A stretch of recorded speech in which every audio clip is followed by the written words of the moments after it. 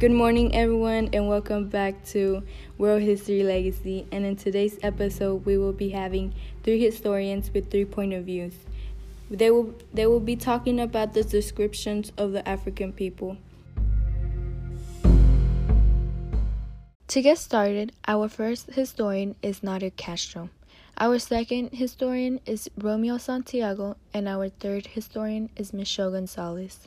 Joseph Conrad wrote the book Heart of the Darkness. He explains about how Europeans were scared of the African. It shows how savages Africans were. He wrote his point of view. The other author, Rudyard Kipling, also wrote his point of view. He wrote the poem The White Man's Burden. He explains how Africans were childish and mean. Joseph and Rudyard describe African people as savages, animals, uncivilized, and untamed. It's different because Achebe describes their whole way of living, their beliefs, and their traditions from the point of view of someone living like that every day. So based on the description, I would say that European people thought of colonizing Africa as a way of saving them and civilizing them, and also introducing them to a better way of life. Shiwa Shive was different from Joseph and Rudyard. Shiwa Shive wrote the books Things Fall Apart. He wrote what might have happened to the Africans, his point of view. He showed what Africans do in their daily lives.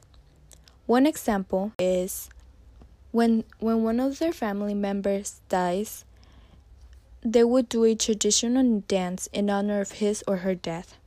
Also, men would communicate using musical instrumentals.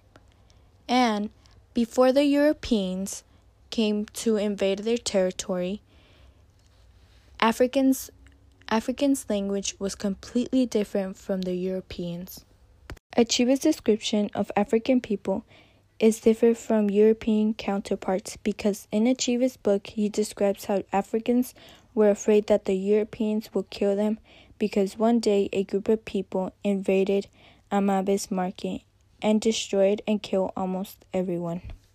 So I would think of this textual comparison as two different perspectives.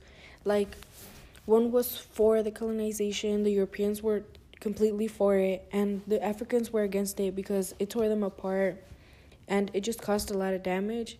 And I honestly think that there was no relationship between Europeans and Africans at that time because Europeans basically came in and invaded the people, and then they just killed and tore apart a lot of the customs and traditions that they already had. And overall, I just think that it was a very ugly situation. In conclusion, we have seen the different perspective on Africa and the European colonization of Africa, coming from 2 Europeans and 1 African writer.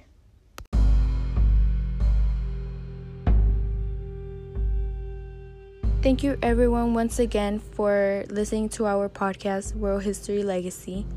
I hope we taught you guys something about a little bit about the African history, and we will talk to you guys in our next episode. Bye!